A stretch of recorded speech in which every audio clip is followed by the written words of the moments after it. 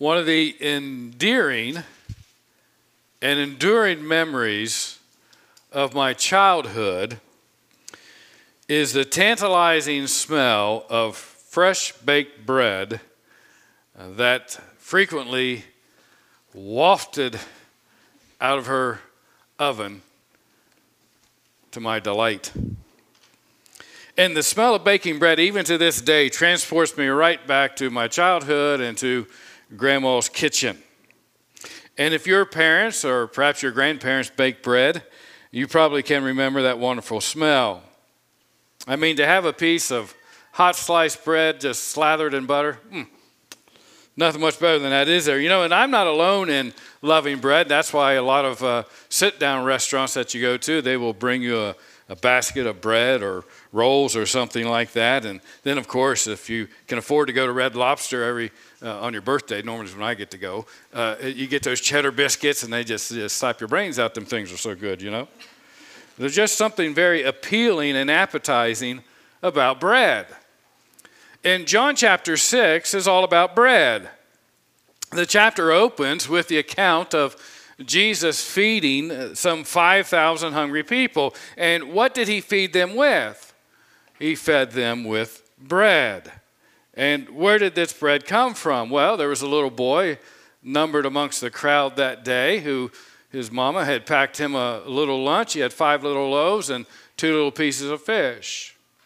Well, he gave that to Jesus, and from that meager beginning, Jesus performed a miracle, and he blessed the bread, and he blessed the fish, and he was able to feed this vast multitude of people with the bread that he provided. Now, it's interesting that the scene shifts quite dramatically and quite suddenly in John chapter 6, because John then records that the disciples of Jesus, they got into a boat, and they were going to set sail, if you will, but they had to pull on the oars to get across the Sea of Galilee to the other side of the sea. And John also makes clear to us that Jesus did not get in the boat with them. Jesus stayed in the boat, stayed behind on the shore. Well, as the disciples began to make their way across the sea, a couple of things happened. Number one, it got dark. And number two, it began to storm. And it wasn't any ordinary storm. And no matter how hard they pulled against the oars, they were absolutely making no progress.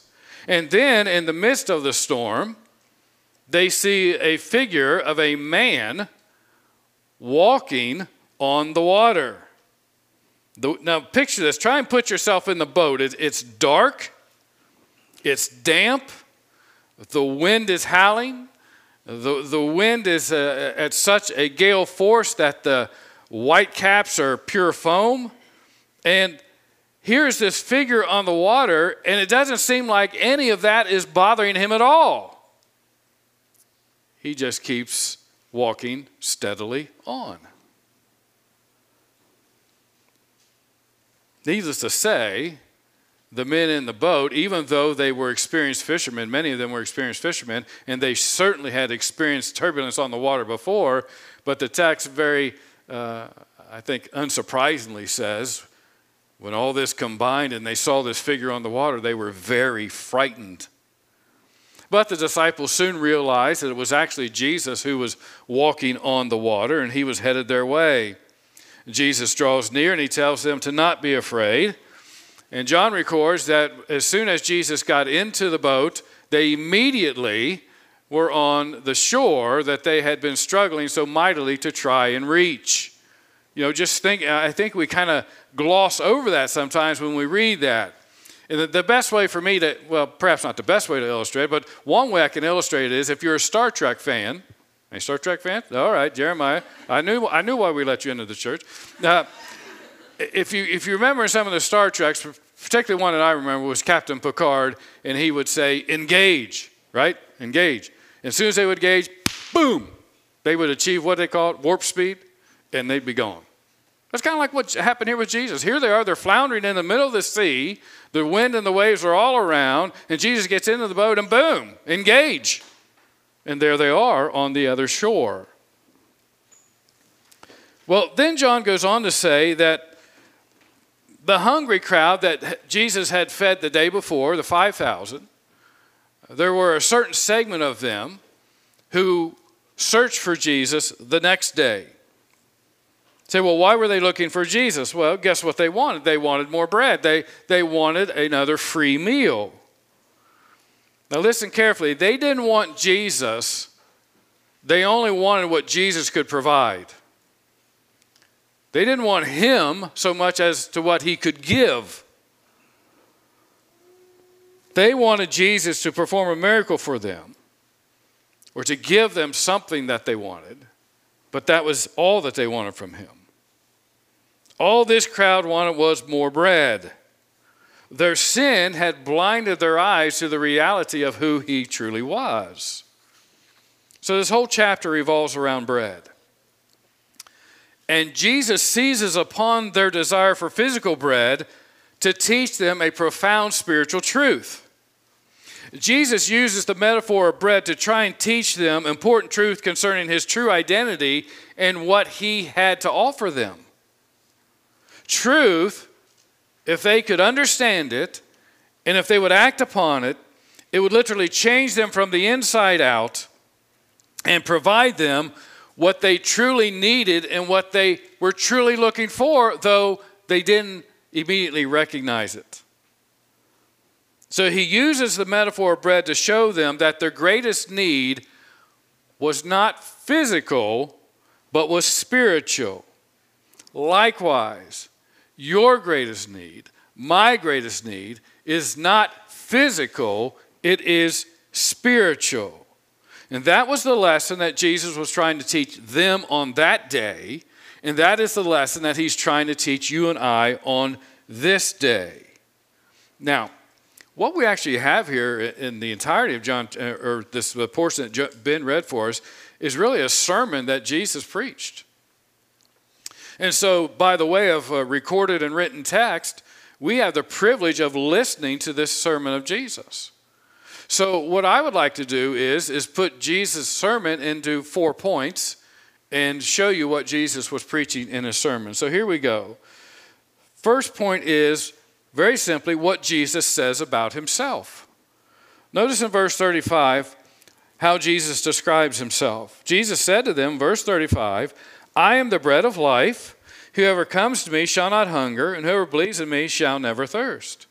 So again, Jesus uses this metaphor throughout this encounter with the crowd to help both them, and I'll say it again, help us to understand that he is so much more than they believed him to be. A lot of people believe about Jesus, but they don't believe on Jesus. And there's a world of difference. Okay? Jesus was trying to get them to believe on him, not just about him. They, meaning the crowd, believed that he was just another man like Moses. They believed that he was just another prophet like Moses. And after all, Moses, they mistakenly claimed or believed, fed the nation of Israel with manna during their 40 years of wandering in the wilderness. And so when they saw Jesus feeding the 5,000, they thought, well, hey, here's another man like Moses who can also feed us.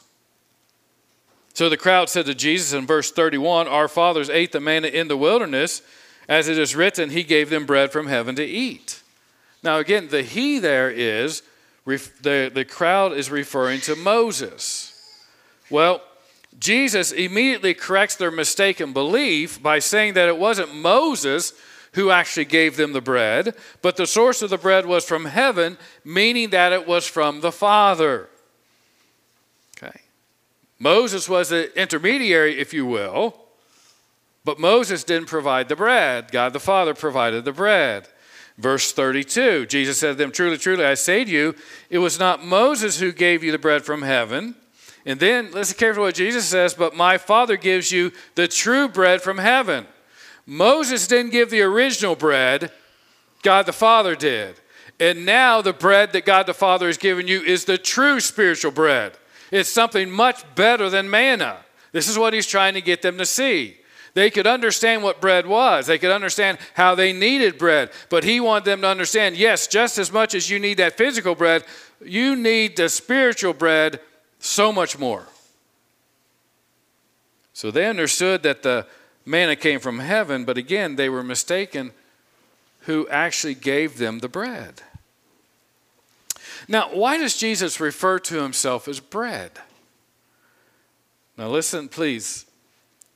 Please listen carefully. Why does Jesus refer to himself as bread? Here's why.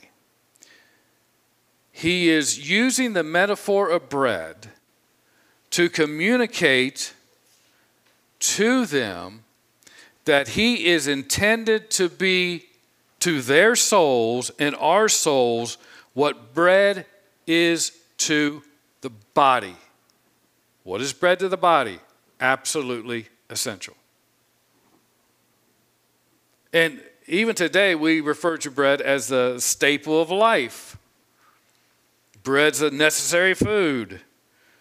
When you can't afford any other kind of food, you can probably afford bread. Bread is enough to sustain you and to keep you alive. Even a prisoner got what? Bread and water. Bread is a food that suits all, from the richest to the poorest.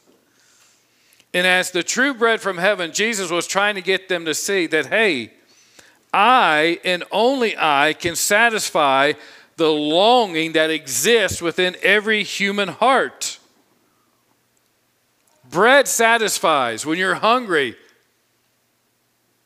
just give me some bread, right?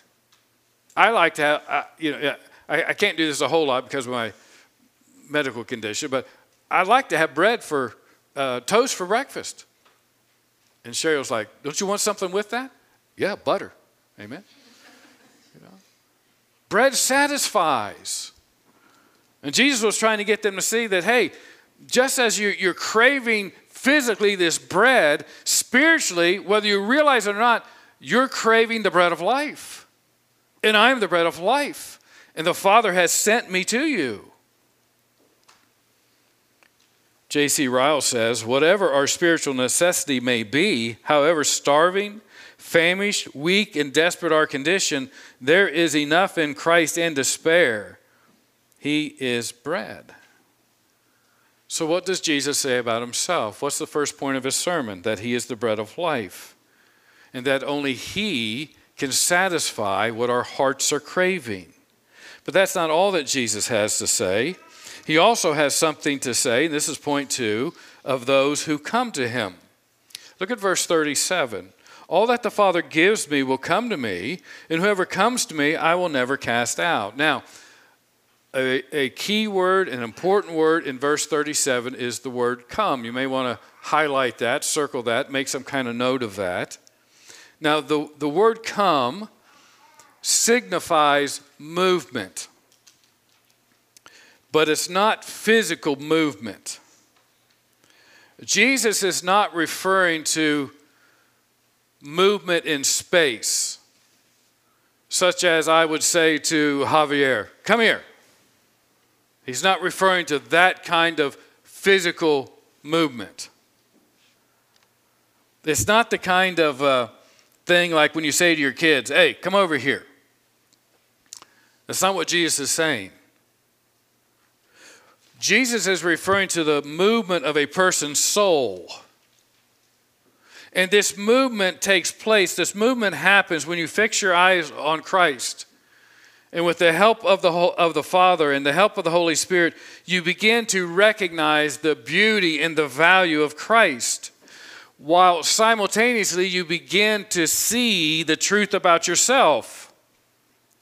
When you come to Christ, you begin to recognize that he is holy, pure, and righteous, and you're not. That you're none of those things.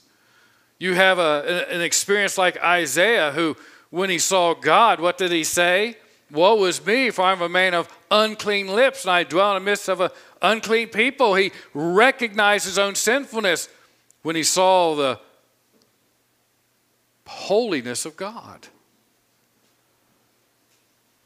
The movement of the soul takes place when you recognize that Jesus is the object of your hunger and thirst, though you may not have realized it up until this point in your life.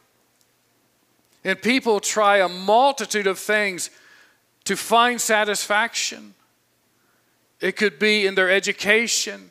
It could be in their careers. It could be in some relationship, some achievement. And they try one thing after another, and nothing satisfies, and nothing satisfies, and nothing satisfies. But yet we continue that quest, don't we? We are continually driven forward. We are propelled forward. It's almost an unstoppable force. We've got to find something that satisfies us. Many times people never find it because they're looking in the wrong place. They think that somehow a physical achievement can satisfy a spiritual need, and it can't, and it won't, and it never will. When you recognize Jesus for the treasure that he is, there's no sacrifice too great to make for him. Say, where does repentance come in this whole deal? Here's where it comes in at. When you see Christ, you're more than happy to repent. God gives you that gift, and you're glad to do it. You would gladly and willingly give up all that you thought would satisfy you for what will and does satisfy you. Now notice that 2 times in verse 37, Jesus uses the word me. In fact, Jesus repeatedly uses the word me throughout John chapter 6. I think he does it some 7 times. So what is the point that Jesus is making? Here it is. The point is Jesus trying to communicate to both them and us that he and he alone is the source of salvation. And in our salvation, our deepest longings of our soul is met and satisfied. The point is that Jesus is trying to show us that he and he alone can satisfy the deepest longings and the deepest hunger of the human soul. So a person is saved when their sins are forgiven, when they come to Christ. When they come to Jesus, recognizing the reality of who he is and who they are. Now listen carefully. No one has ever been saved by a set of doctrines or a set of beliefs. Can I say that again? You can be reformed to the core in your beliefs and still die and go to hell. Why? Because you're putting your faith, your trust, your confidence in a set of doctrines. Calvin is not your Savior. Jesus is the only Savior. Be careful. Examine yourself. Are you just believing in a set of doctrines, or are you believing in the person of Christ? Faith in Christ saves. Faith in doctrine or a set of beliefs apart from Christ damns.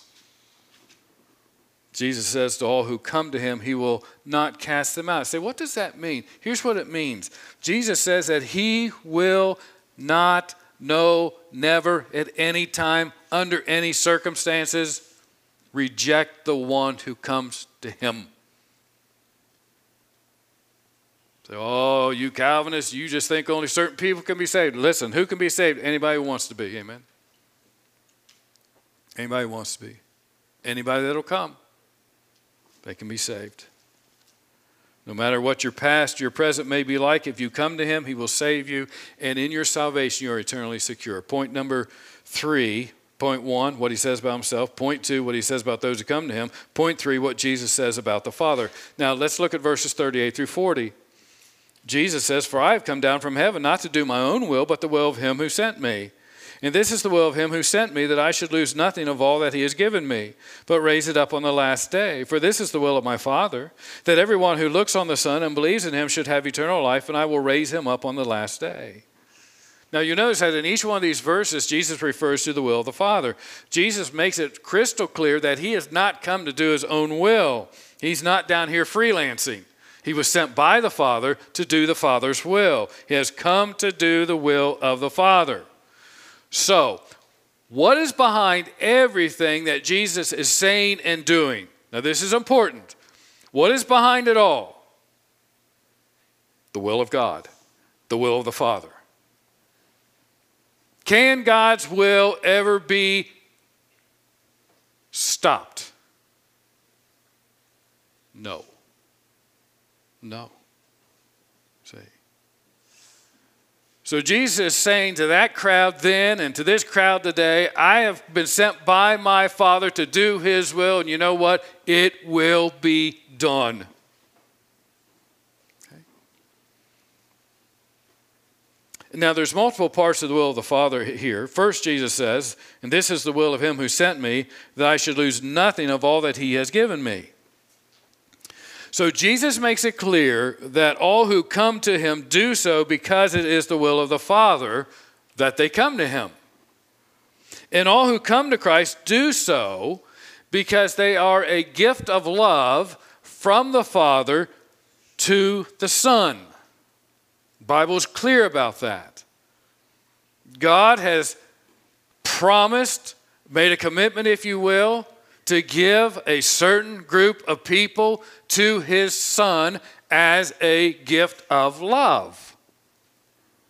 And the love of the Father for his Son is so great that not nary a one of his gift to his Son can ever be wasted or lost.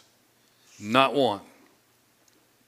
Second, in giving all those who come to Christ, the Father gives the assignment to the Son that he will keep them eternally secure. So let me say it a better way, which you're probably glad of. God gives this love gift to his Son.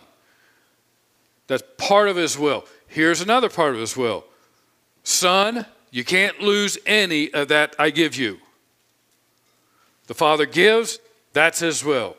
It's also his will that Jesus never loses a single one. Jesus has the responsibility to keep his children secure. Why? Because it's the will of the Father. Okay? Do you see how this is all wrapped up in the will of the Father? Third, not only will Jesus keep eternally secure all that the Father gives to him, he will also raise them up on the last day. See, again, why will this take place? Because it's the will of the Father. Okay? And Jesus always does what? He always obeys the Father's will. You never have to doubt that if you are in Christ, that you are going to be raised to eternal life. Why? It's the Father's will. And the Son always does the Father's will. See? So, of course, this Jesus is speaking here of our resurrection. Just as he would be raised from the dead, so too will all those who die in Christ undergo their own resurrection to never die again. Both the body and the soul of the Christian is eternally secure. Listen, I don't mean this in an irreverent or any kind of way like that. If you are involved in some kind of accident, and let's say that your body is just completely blown to smithereens,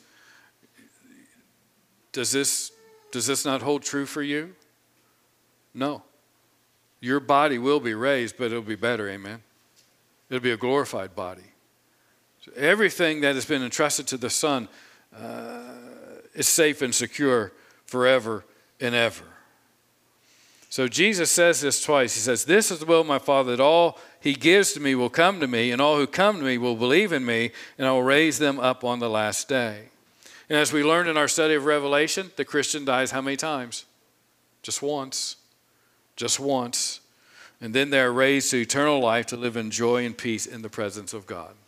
All right, point one, what Jesus says about himself. Point two, what he says about those who come to him. Point three, what Jesus says about the Father. Point four, what Jesus says to you. What Jesus says to you. Look at verse 40. This is where we've been headed. For this is the will of my Father, that everyone who looks on the Son and believes in him should have eternal life, and I will raise him up on the last day. Do you wonder how you become a Christian? And by the way, that's the most important question you can ever consider, because it deals not only with your life now, but your life in eternity. How does one become a Christian? How do you gain access to eternal life? Well, that's exactly what Jesus has been trying to show them, as well as you and I, through his teaching. A person becomes a Christian when they come to Christ, when they look to Christ, when they believe in Christ. Now notice, these are not statements that have different meanings. These are parallel statements. They are synonymous statements. They all lead to the same outcome: salvation, coming, believing, looking. They all refer to salvation. Remember what Jesus said in verse 35? I am the bread of life. Whoever comes to me shall not hunger, and whoever believes in me shall never thirst. Again, he's using this metaphor here to paint them the picture of salvation. Salvation is a satisfaction. Salvation is achieving the satisfaction that we were created to experience. But that was ripped from us. And now, because we live in a world of sin, we can't find satisfaction apart from Christ. So salvation happens when you come to Christ. And why do you want to come to Christ? Because the Father has given you to Christ. Jesus said again in verse 37, all that the Father gives me will come to me. Therefore, when you come to Christ, you will believe in Christ, because the Father has given you to Christ, and Christ will never cast out. Christ will never turn anyone away that the Father has given to him. And you come to Christ when your soul, because your soul has been awakened to see the beauty and the glory of Christ. You come to Christ because of this hunger and this longing in your soul that you've tried to satisfy with all other kinds of stuff, and none of it has worked. And then you see Christ, and you see him as the bread of life. You come to him, you look to him, and you believe in him, and you finally realize that you have finally found what you have been looking for, your eternal life. Jesus, as the bread of life, satisfies the deepest longing of our souls. Now, you may be sitting there thinking, and I hope that you are thinking this question, how do I know if the Father has given me to Christ? How do I know if the Father has given me to Christ? Well, the good news is, there's a very simple answer. Come to Christ.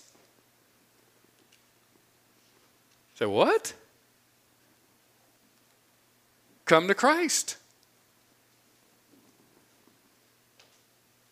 Act upon what God is doing in your life.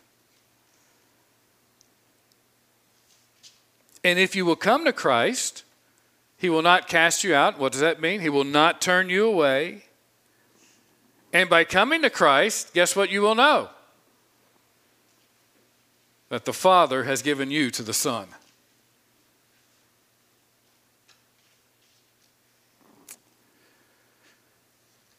And in knowing that, you will have eternal life, and Jesus will raise you up on the last day. J.C. Ryle summarizes for us. He says, coming is the soul's movement towards Christ. Believing is the soul's venture on Christ. He goes on to say, if there is any difference, it is that coming is the first act of the soul when it is taught by the Holy Spirit, and that believing is a continued act or habit which never ends. No man comes who does not believe, and all who come go on believing. This is incredible news, isn't it?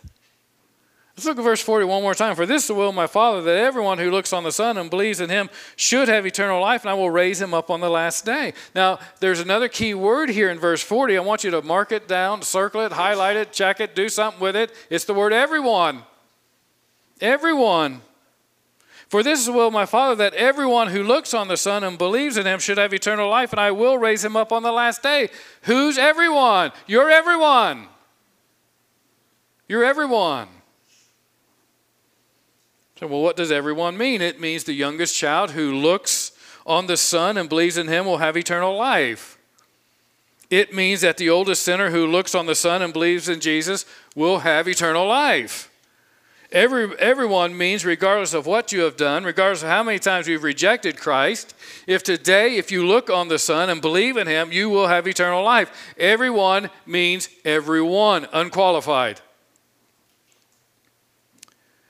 Everyone means there's no barrier, there's no difficulty, there are no exceptions. No one can say that they are excluded. Just come to Christ. Come to Christ. Take note here of the simplicity of the gospel. How simple are the terms of the gospel? I'm afraid that many times we complicate the gospel. We add in so many things that are all true, but if we're not careful, they can confuse people. Here's the simplicity of the gospel. The simplicity of the gospel is coming and believing. If we go back to what Ben read earlier, what did Jesus say is the work of God? That you believe. See, they wanted to perform some kind of act so that they could get this physical bread. And Jesus says, no, you've got it all wrong. You don't understand at all. Here's the work of God. Believe. This is all that God requires of you, to believe. Then everything else along that accompanies salvation will come with it. As I said before, people believe, if they believe in Christ, they will repent. I know we get so hung up, and rightly so, on repentance, because repentance is critical. But if we're not careful, we will elevate repentance over belief. Jesus says, believe, and I guarantee you'll repent. When you see me for who I am, you won't have any problem repenting. See? The simple gospel. As one commentator said, the most ignorant, the most sinful, the most hardened need not despair. They have but to come and believe. 4 questions. Will you come? Will you believe? Have you come? Have you believed?